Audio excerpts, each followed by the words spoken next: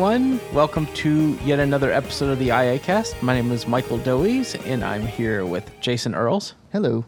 And Scott Van Gorp. Hello. We have a smaller crowd today. We are trying to get ourselves back on schedule, so we're recording just half a week later than our previous episode. But all of this stuff will be starting back up on schedule, and we have plenty of new content to come out for you guys to hear. So y'all will be able to check that out whenever it's available. And we thought we weren't going to have much of a news cycle to go through today, but it turns out we do. The first story, I think, is one of the more serious stories. And that is reports that the new 2018 MacBook Pros are a little hot, as in they're overheating. Apple does not confirm or deny that they can confirm or deny as usual, but they're saying that they haven't heard of this, they haven't seen it in the labs, which obviously, there's not much they can really say until they investigate, so... Do you guys know any more on this topic? So from what I've read, the issue with the overheating Macs, it involves the high-end MacBook Pro, so the MacBook Pros with the i9 CPUs. And there was a guy who posted a YouTube video about it. I think he was the one who started this whole thing. I don't remember what his name is or what his YouTube channel is called, but I did watch the video. And it looks like, from what I remember, it's when you are giving the MacBook Pros, a really intensive task to perform. So whenever it's having to speed up the CPUs, it's getting too hot and it's throttling it down, which of course is not something you want in a $6,000 potentially pro level machine that is supposed to be able to perform pro level tasks and all that. I guess the trouble with this issue is it could be related to a cooling defect in the machine, in the actual physical machine that this guy has. It also could be a problem MacBook Pro wide, so any MacBook Pro could have this problem, and I don't know that we know the answer to that yet. And of course, it doesn't help when Apple's neither confirming or denying that there is anything to confirm or deny. We don't know if it's a quality control issue affecting all of the Macs, or if it's just this particular one, or specific parts. I just wish we had more information. Like Jason said, it just feels like when they build these machines, they make them thinner, lighter, all those things. That's great sounding, but when it doesn't work, it doesn't work. I think it goes back to the thing that we've said time and time again, I know on various shows, thinner isn't always better. They're good machines, but I feel like they're packing so much into these form factors. Maybe what they need to do is for that i9, they probably need a 17-inch again. That way it would have the surface area to cool and work better.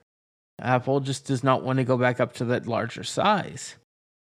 And I've never been a fan of this. Well, we're packing more pixels into a smaller area, so it's like a 17-inch as far as screen real estate. Well, no, it's not. It's not 17-inch. So that's... when you're looking to do professional tasks, that space means a lot. And, I have my Surface Book that's 15-inch, that's 3200 by 2000 something, I don't know exact resolution. That's so much higher than even the best Retina display on the MacBook Pros. So my opinion is if they can do that there, then Apple can surely do that on their end. They're supposed to be the best media production machines. So, and I know they have scaling where they double the pixels and all this other fun jazz, but I feel like it's not at that point that we, expect them to be on these things. They tote good specs on these machines, right? 32 gigs of RAM and 4 terabytes of hard drive space. That's really amazing stuff. But they can't be overheating. So we're going to follow the story closer and find out what's going on, because I think that's important for us to figure out, because it's troublesome. We need to know. And I'm in the market in a year or two on a new Mac. For development and all those things. So I want to make sure if I invest in that expensive of a computer, that it's going to be sound. I think what's interesting in cases like this, and I'm sure Michael, Scott, you all can attest to this, when you have something big like that happen, one of the things that tends to happen is one person experiences an issue, and because of platforms like YouTube and Facebook and all these other social media platforms and video platforms, a little issue can be taken and blown virally, way out of proportion. Now, I'm not trying to apologize for Apple at all, because as I said before, it could actually be a problem that affects every MacBook Pro that's purchased. It could just be something that affects this particular person's machine. Either way, it's not okay, but I do think I do hope that we can all, not just us here at iAccessibility, but I think media in general, take the time to determine what's going on so that, the information gets out there and stuff doesn't get blown out of proportion. But, I still know it's going to happen anyway. It's going to get blown way up. And maybe it deserves to be blown way up. I don't know yet. We don't know yet. We don't have enough information.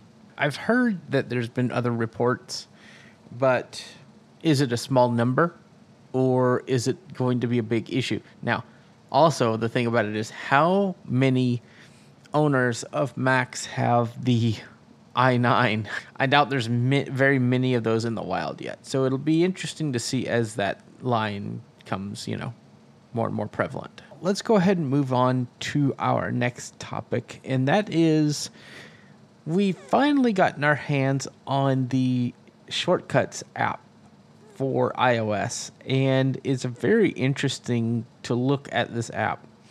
It is currently in developer beta, and the only way you can get a hold of it is if you put in a request with the Apple developer site and you get accepted into the test flight program, which makes me think it's going to be in the App Store because it's on test flight.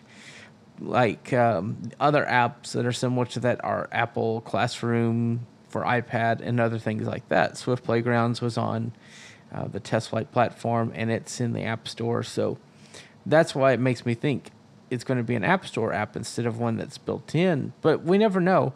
And it's basically workflow. It's workflow that has been changed to have even more system hooks and work better with Siri. So it's very interesting how it works compared to workflow. It's like even your workflows that you make in the workflow app transfer over.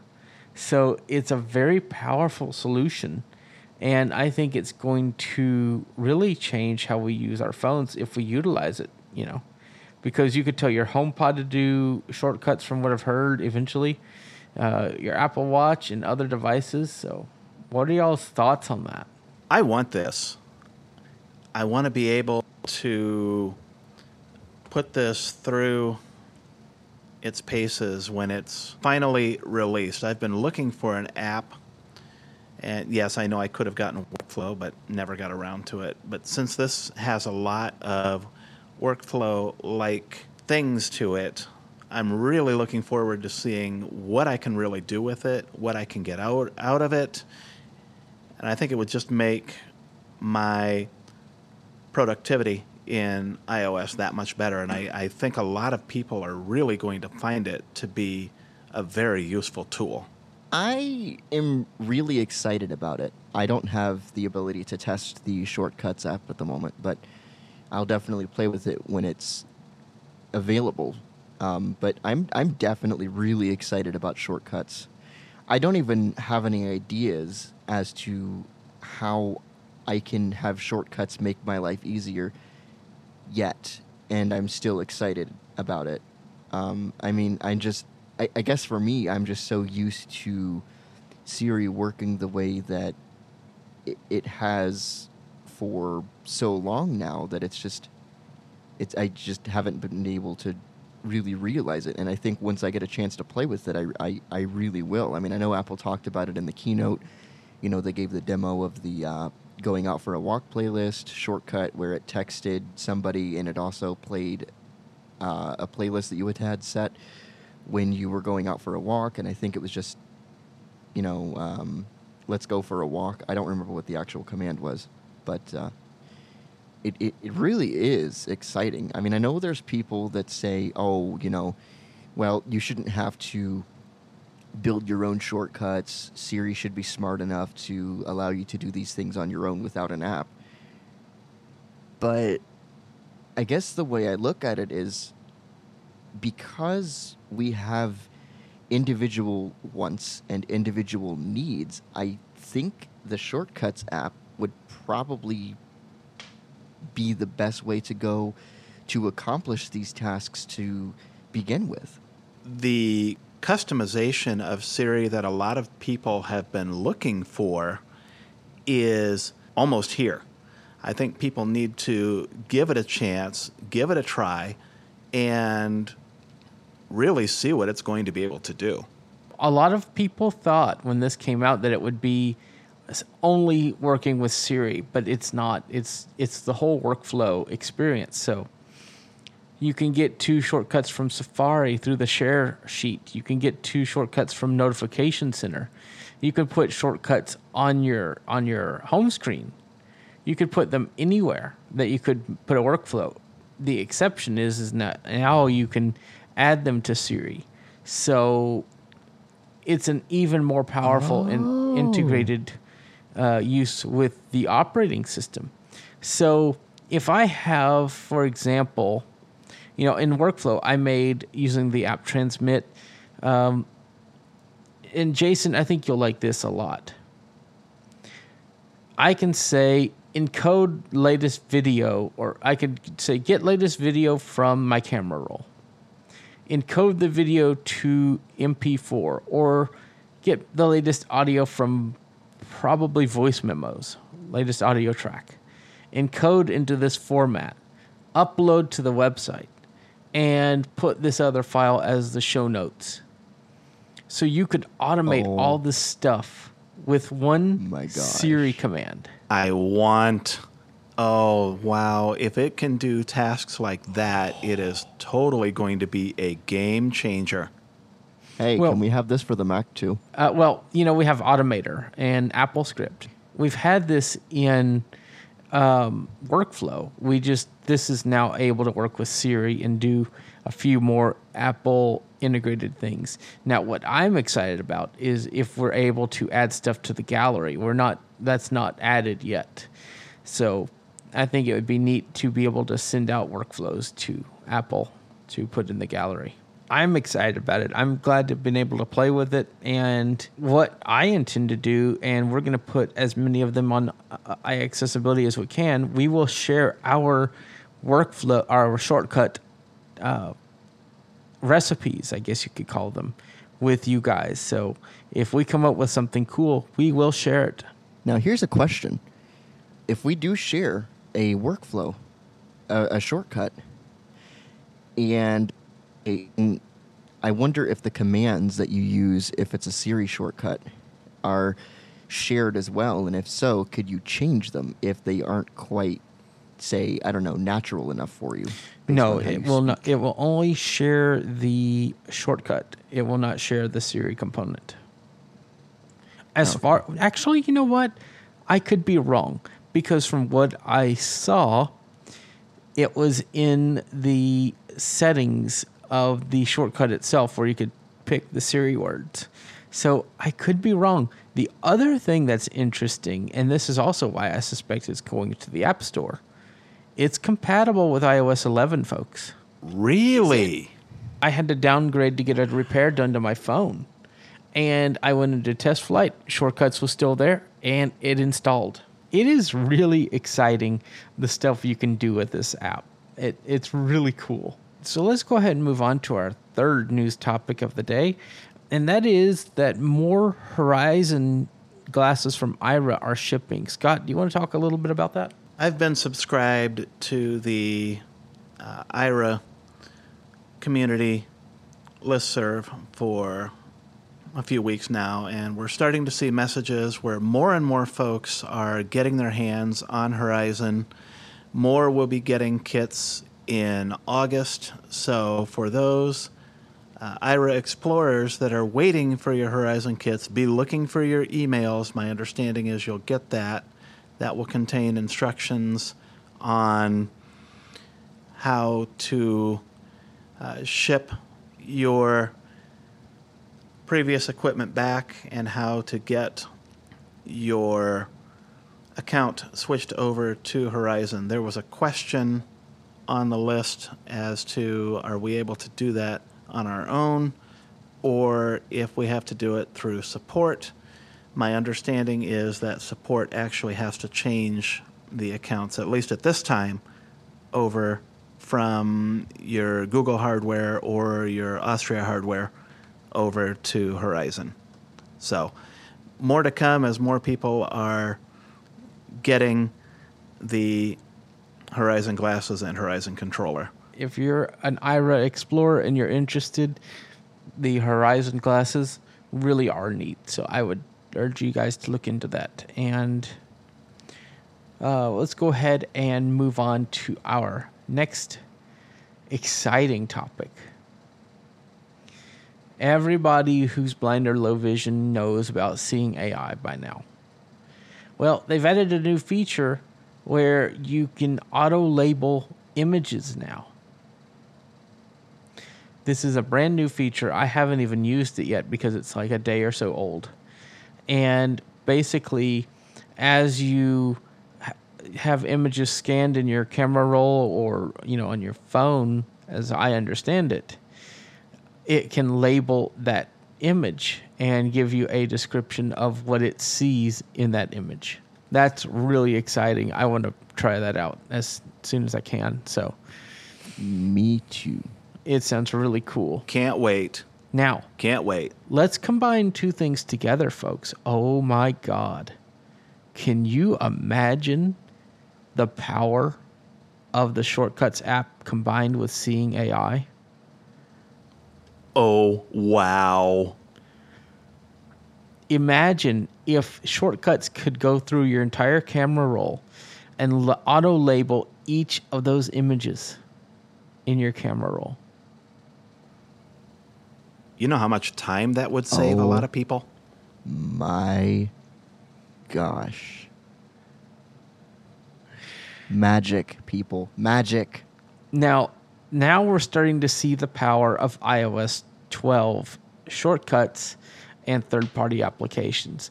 This is where iOS will shine. Our next topic is also pretty cool, and that is we have now seen the release of the fourth developer beta of iOS and the third public beta, which for me has fixed the zoom issue I've had, but it's broken some sound stuff for me too. So at one point it was playing things at a lower pitch, and ducking seems to be not working properly for notifications, but it's a pretty solid beta in comparison to other years. Would y'all agree with that? It's a pretty solid beta. There's just one or two voiceover quirks that need to be addressed, especially when you try to unlock your phone. The volume plays with you a little bit. But other than that, the stability is definitely improved, I would say, over what it was in previous releases. So if you're a developer or if you're a public beta tester, you can get your hands on that now. One of the things I can definitely comment on regarding the new beta is it has definitely sped up my phone's boot time. I haven't timed it, but it really is a lot faster. So was my iPad. And there was an issue where if you were flicking around your home screen, I don't remember if this affected the iPhone, but it definitely affected the iPad. If you were flicking around your home screen and you flicked to the page adjuster and you tried to flick past it to go to your dock, you couldn't do that. It looks like that has been fixed in this beta, which is nice. For me, when I tell Siri to enable things like Do Not Disturb, it actually seems to enable them, although that may have been fixed in the last beta, I'm not sure. So there are some definite fixes that are really nice to see in this beta. So we're going to go ahead and move on. That's our news for today. And we'll have more next week. Man, we've been covering the news like crazy. There's been a lot of stuff going on. That's what happens when we're away for a couple of weeks. Exactly. There has been some changes and some updates that have happened here at iAccessibility. When we wanted to talk about that real quick, we reported on our last show that we are now an LLC. That's very exciting. So we're going to be improving our services. We're going to be looking into new ways to offer you guys good products and services.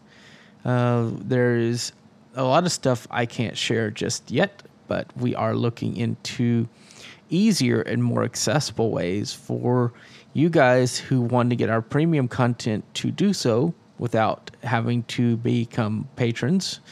It might be all handled in-house. It may be handled elsewhere. So you'll have to keep checking back for that. So it's very exciting. We'll see what we can do on that. And we're going to also have tech support. And next podcast, we should have that going strong. So you could call in and get help or information about iAccessibility. So please check back for that. It's very exciting stuff. We have our own phone number. Yay. And we will have our name in the App Store soon instead of just Michael Doise. So that's really exciting. And we are going to have a few other opportunities for you guys to help us out and grow. We are always looking for ways to get money to start our LLC and jumpstart and get moving. So we will be putting links on the main page of the website for that. You know, we're just a young company getting started, so any support you guys can give will help. Any amount that you invest will come back to you in great products and services later. So we're very happy to be here, and we hope that you will join us in what we call the iAccessibility community, where our goal is to make success accessible. So thank you guys for supporting us, and thank you for everything that y'all have done, the feedback that you've given, and being on the stream. So we all always appreciate it. On to our main topic for today, and that is to talk about the differences between the beta programs that are out there. And I'm going to try my best not to make this into an Apple gripe session, but it might turn into that. We'll see, because we have some great competition here. You know, we have the Apple beta software program, the Windows and Microsoft Insider program, and the Android beta program. Each one's handled by Apple, Microsoft, and Google, respectively. I think everybody on here is familiar with the Apple beta software program, right? I would hope so. Right. We've only been talking about it in the news section, so. Right. Is anybody familiar yet with the Windows Insider program? I know a little bit about it. I don't know all there is to know. I'm much more familiar with the Apple beta program. So one of the things I do want to mention really quick, though, is I think that, you know, while all these programs, of course, are going to have their differences, that they're all good things, because I feel like you're going to get feedback from users who are trying the beta more so than you might just testing on your own. I would agree with Jason. The more avenues that companies like Apple and Microsoft and Google can use to get user feedback, the better. Scott, have you done anything with the Insider program? I have not. I currently don't own a Windows 10 machine, but when I do, I will definitely take advantage of that. Apple has always said, don't install these betas on public or on your main primary devices. And the reason is that they are unstable. They are going to have issues. But the one thing that's different is on Windows, it's on a computer. And, there are warnings that you may experience bugs. I don't remember ever seeing, and it could be the terms of service, but I don't remember seeing a big emphasis. Because every time you go to update your Apple software, it says, this software should be used on non-primary devices only. And they have a very big emphasis on that. Whereas, the Google and Windows Insider programs don't. I mean, it's going to have bugs, and there's a few bugs in the latest Windows build that I've reported. And we're going to talk about reporting bugs in the future. But it's quite a bit of difference, and I would say the Windows platform is probably the most stable next to Google and then Apple's as they go through the beta process. I mean, Google, when they do Android, like when they're doing the Android P beta test, the first beta came out in March, and it doesn't come out till September. Now, when they release builds, it's usually once a month or once every few months. So it's, each program is a little different. Windows Insider, I'm not sure, they have currently two, what are called rings. The bug fixes and slower ring, which is basic Windows updates that come out before everybody else, and the cutting edge, the stuff that you don't get until, like, there are features that normal users will not get till the fall. So it's very cool to be able to try out those new features. And so there's two rings. There's I am not taking a risk, but I want to get some new stuff early. And then there's I want to try it, all the cool new stuff now. So what are y'all's opinions of the three different beta programs? First off, regarding the messages that Apple gives you, the very prevalent idea that you should only install beta software on non-primary devices, I've always had a little bit of issue with that because I don't feel like, I understand why they say it, and anybody that uses or agrees to use beta software needs to understand that it's not always going to be stable, no matter which beta OS you decide to install, whether it be Android, whether it be iOS, Mac OS, and all the other OSs that Apple has, or Windows. There are going to be bugs, but, that I think you definitely do need to understand that. I do kind of wish that Apple had these two. They probably wouldn't call them rings, of course, but I kind of wish they had an equivalent of that in one respect. Because I could totally see where somebody might want to use beta software and try out some features, but they don't quite want to try out the cutting edge betas. And I know that some of that can be a little negated when you use the developer betas versus the public, but I feel like that's not quite as true as it used to be. But I like that idea. I wish all of the big three companies did that. I think it's really cool. Even if I would probably use the, other OS equivalent of the fast ring. I agree with Jason. It's nice to be on the cutting edge, but if you're not so much of a risk taker, it would be nice to have that other, tier, if you will. I think Apple and Google would both do well to segregate their betas like Microsoft has done. And then, of course, one other thing that was mentioned in previous conversations with the community, there's actually a third ring on the Microsoft Insider build specifically for folks in Microsoft. So they're the ones that are truly cutting edge. The rest of us just kind of are there. And there was one thing I wanted to mention really quick about the Apple messages that I'd forgotten to mention earlier, which is that, while I do understand why they display that message, I feel like in a lot of cases, it's kind of unrealistic to expect people to not install the beta on their primary devices because, I don't have enough money to go out and buy a second iPhone just to test betas.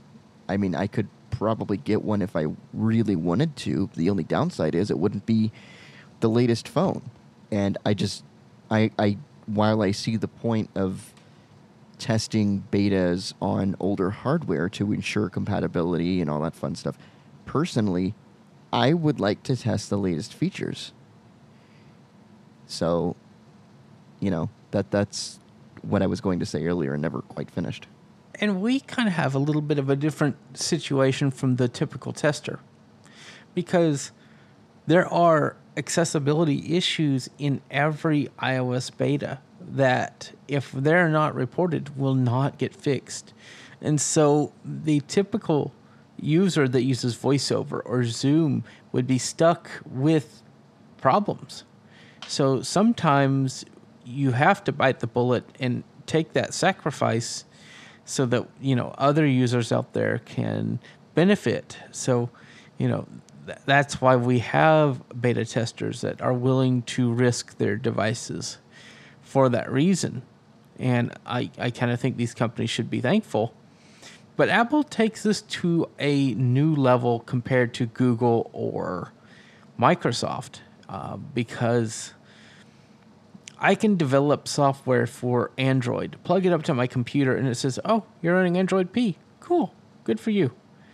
Apple, you try to plug in iOS 12 to Xcode 9, which Xcode 10 is the program that goes with iOS 12. If you use Xcode 9, it says, oh my God, you're using something newer than I know what to do with. I can't help you.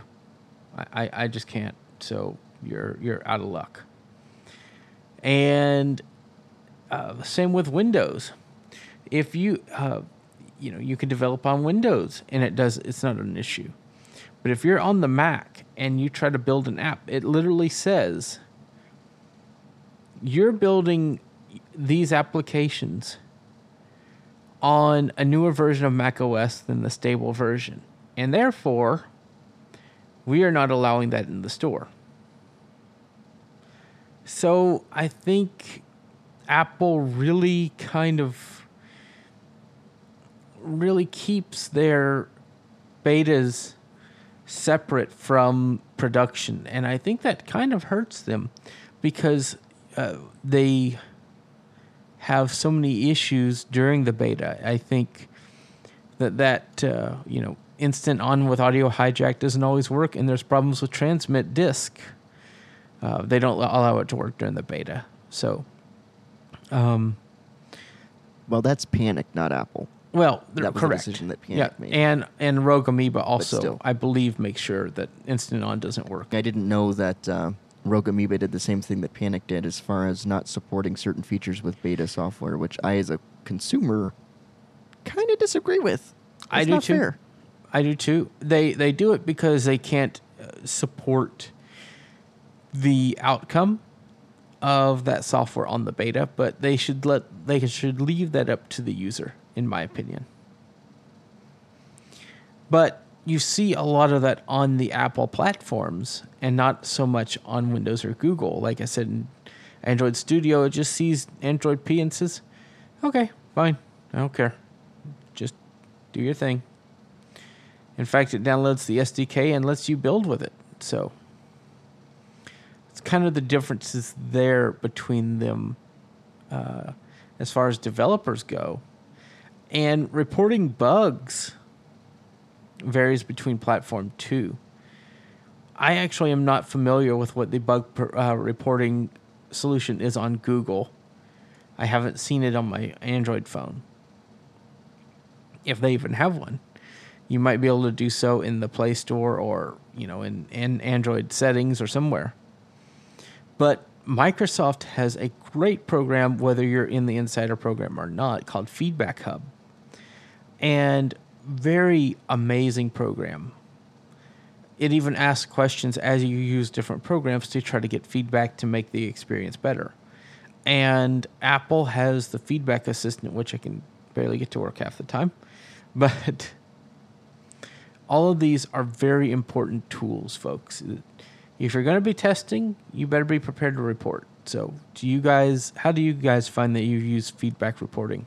I tend to use the Feedback Assistant. What I do is I will have, based on the prompts, I've sort of developed this sort of report format that I'll do. I'll do a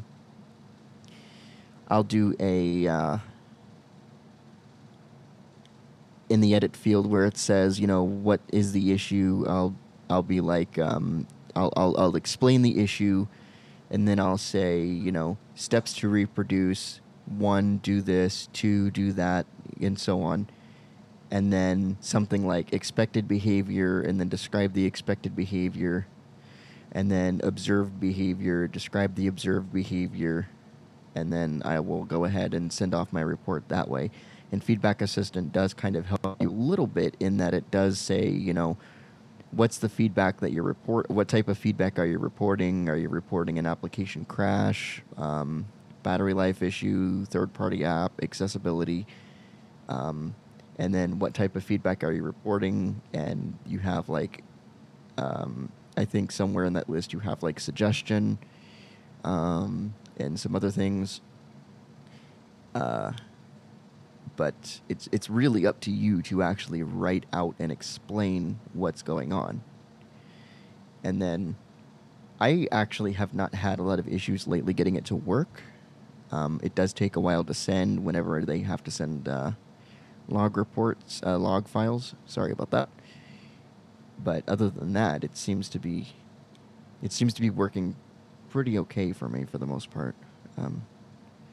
And of course, I haven't actually had any experience with the other 2 companies yet because I only yesterday decided I might want to, enroll this PC I have into the Insider builds. So, have not quite done that yet. My experience is very much like Jason's. When I'm doing feedback reports, I do them much the same way that he does, and filing those is not too bad. And as for the other programs, I don't have an Android device or a Windows 10 machine, so at least not yet. That's a bit about reporting bugs, and it is our responsibility as testers to report bugs when we have them. I think my only issue is with companies that do beta programs. I want to see companies actually get out there and make fairly stable betas, because part of the reasons why we have betas is so that developers can test their software on that platform before it comes out. And if there is severe stability issues with that platform, whether they be accessibility related or API related, then that keeps the developers from doing what they need to do to get their app tested. So I would like to challenge the companies out there to make sure when you release a beta that its core functionality exists and that new things that you're adding or new features maybe have the instability, because it's important for, if you're going to give something out, make sure it works, because if it doesn't, then the point of having people install something they can't go back from is pretty useless. Windows has restore points if you make them. Google and Apple do not. I don't believe Google does, but I believe on the Pixel you can actually revert easily, more easily than you could on iOS or Mac. Well, the Mac does have Time Machine, and you can choose what dates to restore from when you That is true. go to restore from a Time Machine backup. As far as iOS is concerned, the only real way to do that is to make sure that you have a backup made on the day before. Not the day before, but on the day that you have decided to run beta software. Right before you go to install the software, make sure you have a backup. Right. Because that would really be it, I think, as far as iOS is concerned, to downgrade from betas. I guess that would be the best way. iCloud backup or iTunes backup, something. Right. And if you're going to do an iTunes backup, I would strongly recommend doing it as an encrypted backup. That way you keep all your passwords signed in. Exactly. Yep. Well, do you guys have any final comments about betas? I am enrolled in all 3 programs, but I know, Jason, you're looking at the Windows Insider. Scott, when you get a machine that runs it, you said you are. But what are y'all's thoughts on these beta programs? I know we didn't really cover the Google program very much, but it's more of a preview, and Yeah. it's pretty stable. So what are y'all's final thoughts?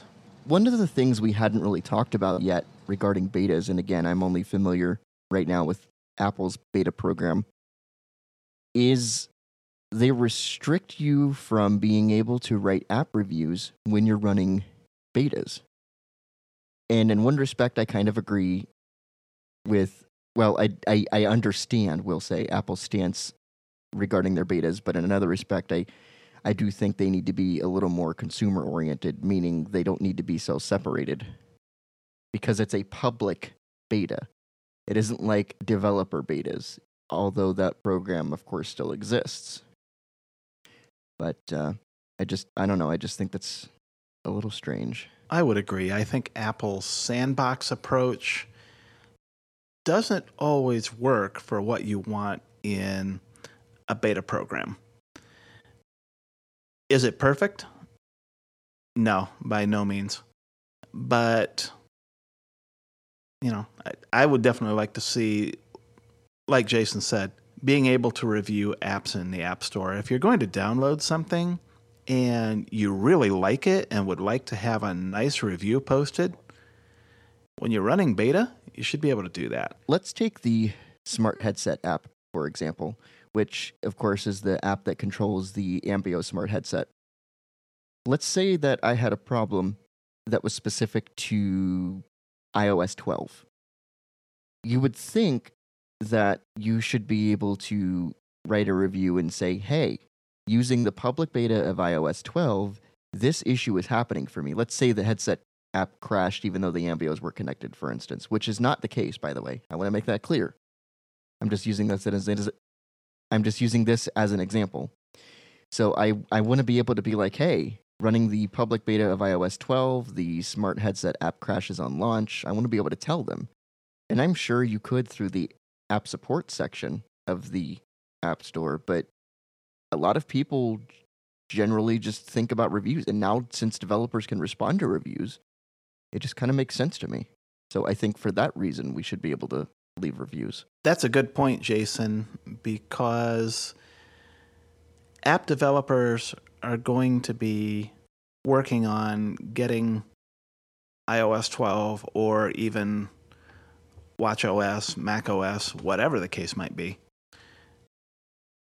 updates ready to go so that when these releases go out to the public, everyone will be able to get their hands on them. It would be nice to be able to let them know about whatever problems are out there so that they can be fixed before everybody sees it. My opinion on this is that here's my question. What if you have a beta tied to an Apple that's on an Apple ID, right? But you have a staple device. Can you review from that device? As I understand it, yes. Interesting. I just think that if you are running a beta, you should be able to tell the developers what you think of the app in a review, even if the app's working completely or if it's not. You should say, I am running the beta and here's what I'm seeing. You should have that ability to let folks know this is how this is working. That Apple's the only platform that does this, and I feel like we're going into that Apple gripe session again. But I feel like, the review options are there. So I feel like if they're going to limit that or restrict that, just take it off. Just don't even let folks have access to that. Because it's confusing. Like, okay, I can press the buttons, but nothing happens. So I wish they would not limit people's use of the App Store and just let folks review and just give their opinions, because that's what reviews are. And, sometimes you're just using the betas as on your primary device. It happens. Apple has to get over that. And so as that, you sometimes want to leave a review of, hey, guys, this is an amazing app. Congratulations. Good job. So I think that Apple is going to need to change to allow for that. What are y'all's opinions on that? Well, I completely agree. I think, as I alluded to earlier, part of the reason why I ignore Apple's advice, if you will, and install betas on my primary devices, I can't afford to buy secondary devices for beta use. I can't. And that's not really a criticism saying that Apple devices are too expensive. It's just me saying that's how things are right now. And I still want to do my part, So I will install betas on my devices for the greater good, if you will. I totally agree with Jason. I too will install the beta on my primary device to help the community be better through the software that Apple is putting out. And plus, it forces me to use the new software. I feel like if I were to install it on a secondary device, I might not even think about it. I might just grab my primary device because it's my primary device. And then there you have me completely not reporting anything because my beta's on a device I don't think about as much as my primary. That's a good point. I will say this, and this is my opinion, not necessarily the opinion of iAccessibility or any of these guys, unless they agree with me. Apple claims to be the most creative thinker platform out there. But how can they do that if they treat their developers with a very judgmental hand? They say, we want you to develop for our platform, but we're only going to give you access to this, and this. And if you're a tester, you only have access to this, and this. And we don't want you developing on your iPad or your iPhone. And we don't want you doing this. But hey, if you want to make songs, here is all of our platforms allow you to do that. If you want to edit movies, you could do that on every platform. If you want to edit photos, anything other than code, they're all behind. But I feel like that developers kind of get the shaft on the Apple platforms. And I think, I feel like Swift Playgrounds is supposed to be here's our code portion for iPad. So we can't say that we don't do anything. But I feel like if you're a developer, or even a tester, you're almost in a different sandbox from the rest of the users. What are y'all's thoughts on that? Well, and I think that extends outside of developers. I mean, warranty support as well.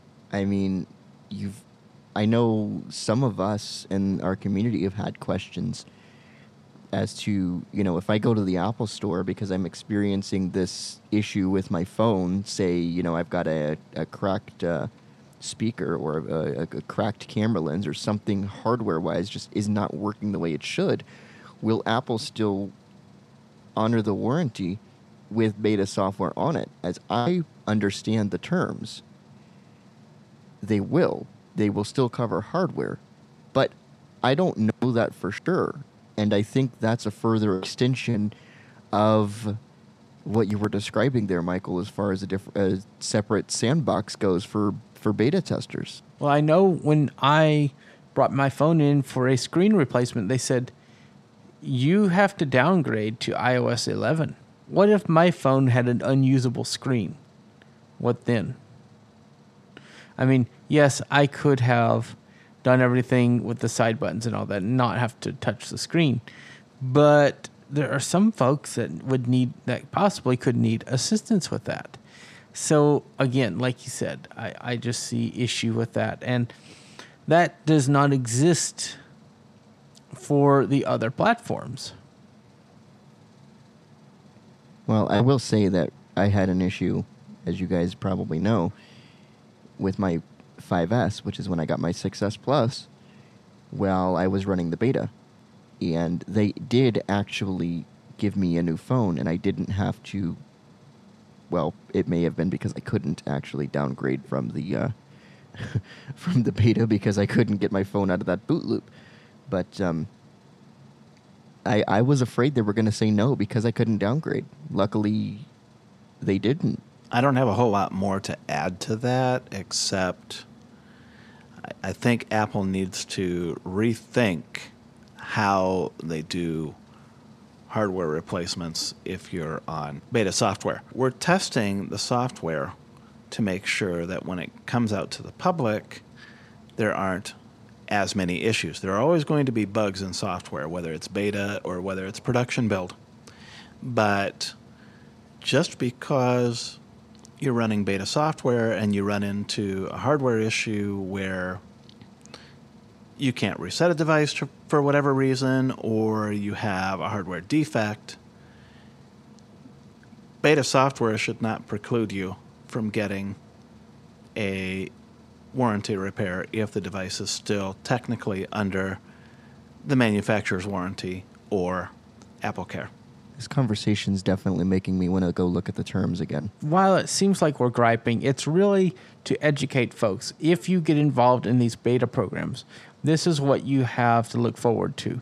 So do so with caution and do so with being educated on what you're getting into. The Windows program is a little different because it's an insider preview, and Microsoft still supports that. Google is a preview as well, but they don't there's changes, but you could still take your phone to wherever you bought it and get assistance. It's still under warranty since it's not necessarily through even if you bring it to Google, they'll work on it. But my insurance is through Verizon, so they handle my warranty claims. And so they just say, is the phone working? Yep. Give it here. And so that, and basically the Google beta program's only on a handful of devices. It's not on the vast number that iPhone has because of the fragmented nature of Android, only allowing it to be on the Pixel devices and very few others, which is another thing about the Google beta program. It's only on a select few. If you're on Samsung, you have to be on the Samsung beta, which is a very short beta each year. Something I just thought about on the beta, Google beta. It goes from, I believe, March till September. Almost the length of time as baseball. That's pretty awesome. Actually, it's about the time of the actual regular series and not including the playoffs. So that's interesting. Kind of cool. I love baseball, so hey. Interesting sports factoid there.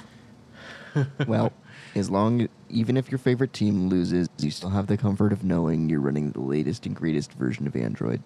Indeed. Would that be called, I guess, after September? Is that the Google Beta off season? I guess we could call it that. Wow. Not everything we do on this podcast is always an outtake. So, we like to have fun too. So, all right. Do you guys have any final thoughts before we wrap up? I just want to say that, again, while all of these companies do their beta programs differently, I'm really glad they exist. And I encourage people, if you do decide to install beta software onto your devices, first of all, have backups. But secondly, report. Because that's what these beta softwares are for. To report bugs, test apps if you're a developer. It really makes me sad to see people who are running beta software just because they want to run the latest and greatest version of the software before anybody else and essentially use it for bragging rights. Because I do try to report stuff when I see it. I would agree. While it's nice to have the shiny new software, it's just as important to report what's not working so that future improvements can be made before everybody else gets their hands on it. And it doesn't matter which beta program you're a part of. And be clear in your reports. A simple, it's not working is probably not going to be enough information to help anybody make any real changes. I am actually very thankful for the Microsoft Insider builds. It has allowed me on my new Surface Book, which was my pick of the week last week, to use a new feature with Magnifier that allows me to use the computer better. And so, at least on the Windows side, there are crazy accessibility improvements that are happening. And some on the Apple side too. And definitely on the Google side with the Select to Speak and other areas that are being added. And it's just amazing the kinds of things you get to see in these betas.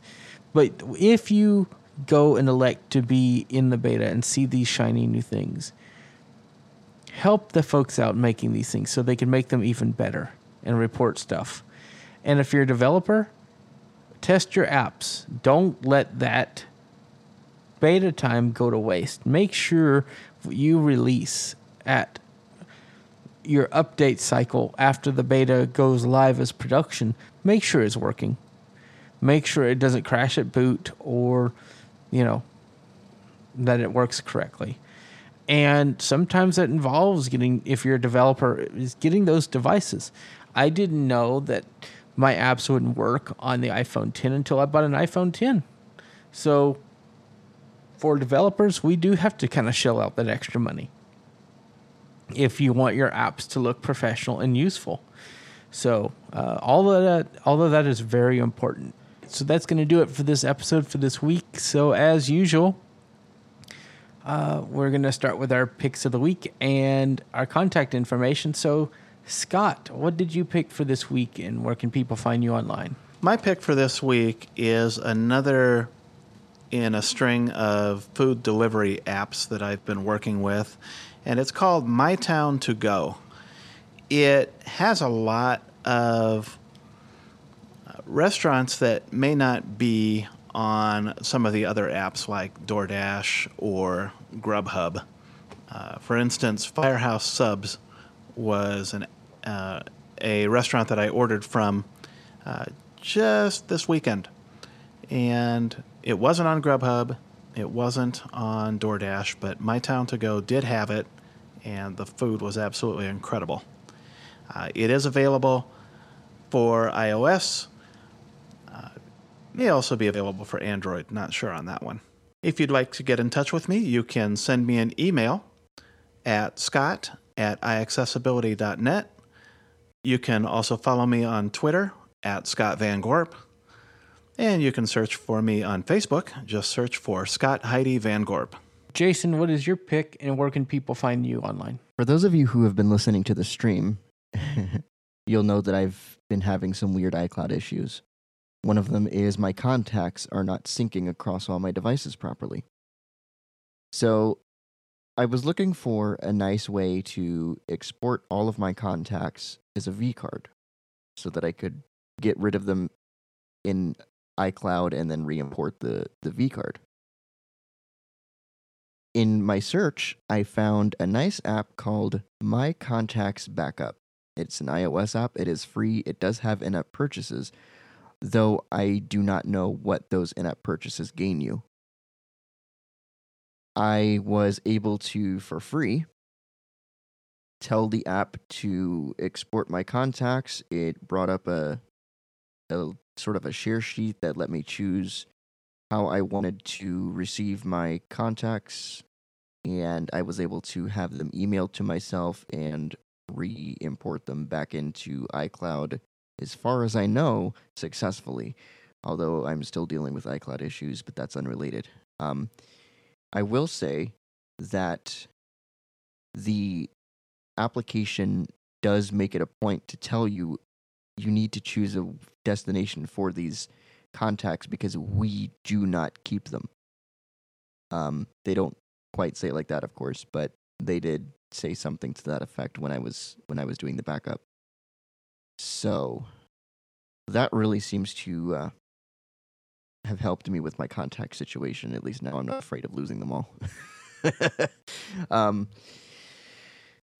So as far as where people can contact me, you can find me producing content for iAccessibility. You can email me at jason@iaccessibility.net. You can follow me on Twitter at JDE91. That is Juliet Delta Echo 91. You can also search for me on Facebook. Just search for Jason Earls. My pick appeals to the sighted and low vision tech enthusiasts out there. And that is a device called the Nintendo Switch. I picked one up about a week or so ago, and I love it. It is a very neat device, has some very cool titles, and we did an unbox cast of that. And it has games like Rocket League and Doom and Mario and Zelda, all the good titles that you expect on a Nintendo console. So this system is about $300, and I got the warranty on it. So I got all this from GameStop. And it's a really neat system. And it can be a handheld tablet with game controllers called Joy-Cons, or it can be a console that you plug into a dock that hooks up to HDMI to a TV. Either way, it's amazing for traveling. So instead of having to bring your Xbox One on a trip with you, like if I go to NFB next year, I'm bringing my Switch and my gaming laptop. So amazing stuff in a small, very powerful package. I'm really impressed with the Switch. Really cool stuff. So Nintendo Switch is my pick for this week. And you can also find me producing content for iAccessibility. My name is Mike Dowies on Twitter. You can follow me there. If you want to find me on Facebook, you can. Just search for Michael Dowies. You can email me at mikedowies@iaccessibility.net. That's MikeDoise@iaccessibility.net. And you could find me all over the web and on my website at michaeldowies.com. If you want to get a hold of iAccessibility, you can go to iaccessibility.net. We are iAccessibility1 on Twitter. If you want to find us on Facebook, just search for iAccessibility. We have our iAccessibility app, and we have ourselves in all the major podcast platforms out there. Maybe even sooner or later, Spotify. So keep checking back there. But just look for IAcast in your podcast program of choice. And even the Echo may be able to find us if you say our name just so that she can understand. We have all of our premium content at patreon.com/IAcast.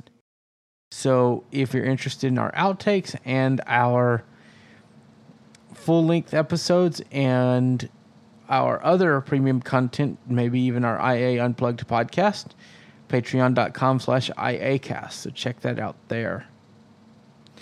We're all over the web on Tumblr and on a lot of other social media places. So just Google search us and you'll find all kinds of information about iAccessibility. We have all kinds of changes, like I said at the break, coming up, and we're very excited to be doing this podcast. We want to thank everybody on the stream for sticking with us, and we will be back next week with an all-new episode, back on schedule for once. Yay! We're starting back on schedule this week after convention season, so we will be bringing you content on our regular schedule now. So thank you guys for being patient with us. We still have a lot of content to put up. We have interviews and all kinds of stuff, so keep checking back for that. So I want to thank everybody on the stream and all of our listeners on iTunes, Google Play, and everywhere else for being part of this podcast. And thank you, Jason and Scott, for being here. Thank you to all of our editorial teams. You guys are wonderful, and we really appreciate what you do. So thanks, everyone, and we'll see you next time. Bye, guys. Bye, everyone. Bye, everyone.